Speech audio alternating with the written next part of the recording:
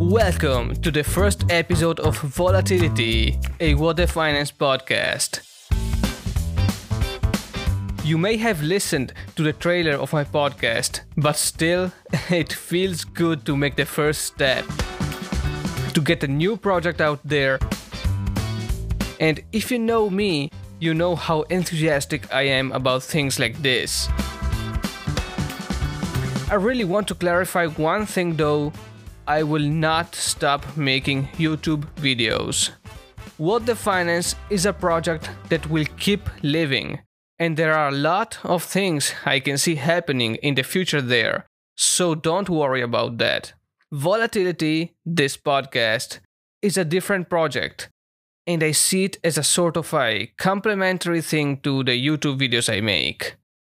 I will focus on volatility a bit more for the near future, but eventually I will be back making videos too. With that out of the way, there is something we definitely need to talk about.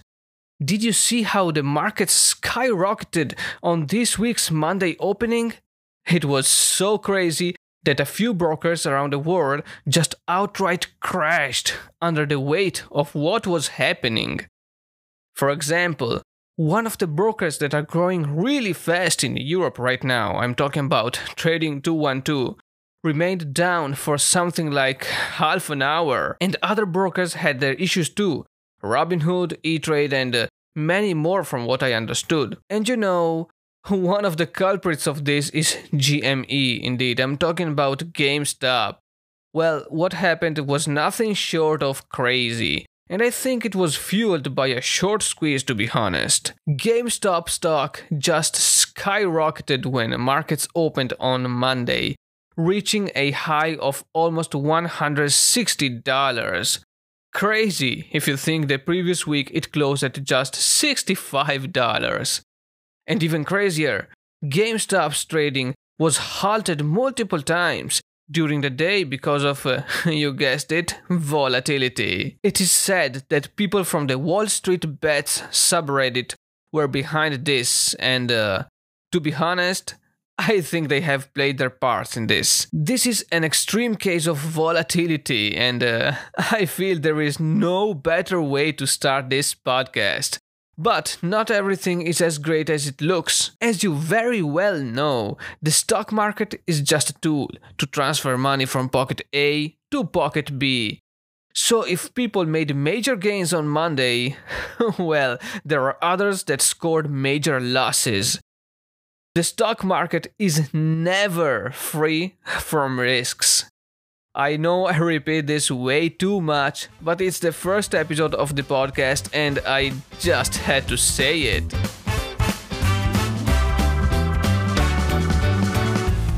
And there is no way I name this podcast Volatility and I don't talk about Bitcoins and cryptocurrencies. So just the other day I was thinking about Bitcoins, and by the way, this year it touched an amazing $40,000 in value.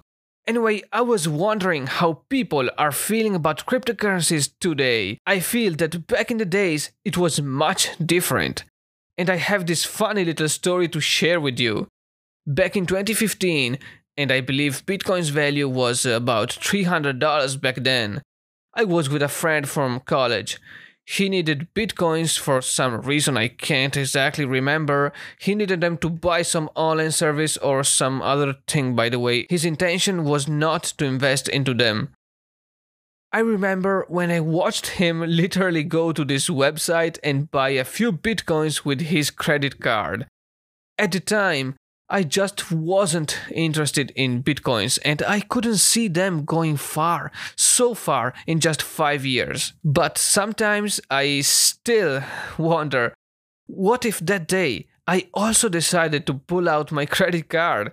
See, I'm sure many of you are like, what if I invested more in Tesla a few years ago? Or what if I bought more Bitcoins? And of course I am the same. But seeing that happen, having a friend that did that right in front of my eyes when I decided not to care, that's a different feeling. And personally, I feel much differently about Bitcoins today than in the past. I think this feeling is shared by a growing number of people lately. This is probably the result of a chain of events, the first being Bitcoin's value itself.